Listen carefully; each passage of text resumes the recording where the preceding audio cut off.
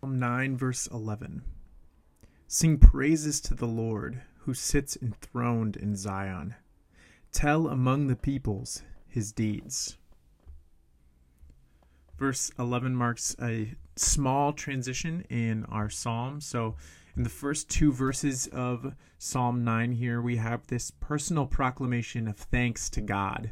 And then in verses 3 to 12, we have the discussion of the justice of God. And I just want to break down that section for us a little bit in today's podcast. So the first section within this smaller section is 9, 3 to 6, where we see this discussion of the enemies perishing. Enemies will perish because God is just. But verses 7 to 10 show that God remains. Whereas the enemies perish, God remains. And then in verses 11 and 12, we have this call to thank God.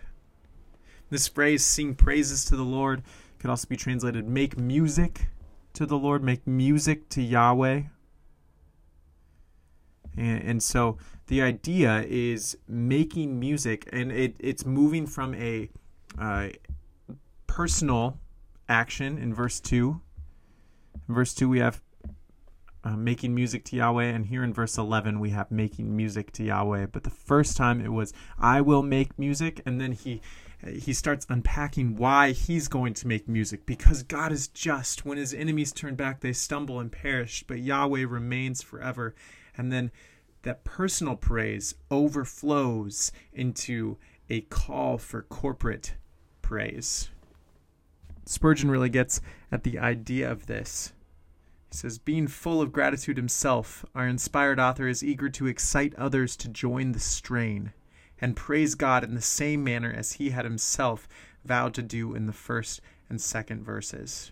The heavenly spirit of praise is gloriously contagious, and he that hath it is never content unless he can excite all who surround him to unite in his sweet employ. And so when we are overwhelmed by God's goodness and God's justice, we personally proclaim music to the Lord. But then when we are enjoying him so much, our joy is not complete until we've invited others into that praise, into that making of music. And so that's just a lesson for us here. When we are overcome with making music in our hearts to God, we should then call others to do so as well. And the way that we can do that is connected to telling of his deeds. So again, in verse 1, David was just recounting that he will recount all of God's wonderful deeds.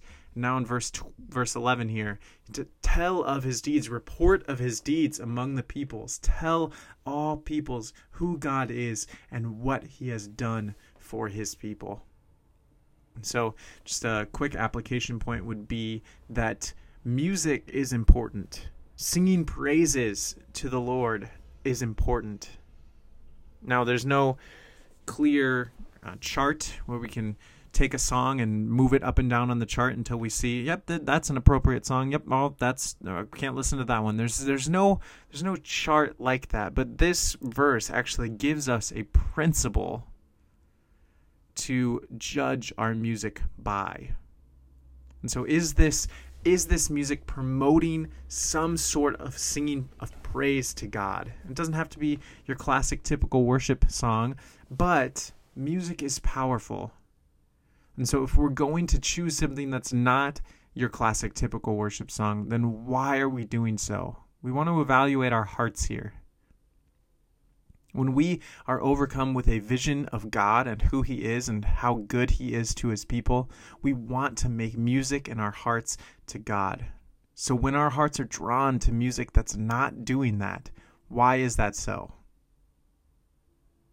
And I'm not saying every time that you listen to something else, it's bad and it's awful, but our prayer that we're about to say, our prayer is that we would make music in our hearts to God. And so what music are we intaking that's then becoming our heart song? is a good application point from here in verse 11. So let's just pray from verse 11. Lord God, we want to call others into the making of music, the singing of praise to you. Would you help us to do so personally? Be so captivated by you personally that we want to overflow in joy and praise to you. Would you make the song of our hearts be praise to you, O Lord? And would you help us to recount your wonderful deeds, to tell your wonderful deeds to all who will hear? And would you bring others in our path that we can invite into these activities with us, we pray. Amen.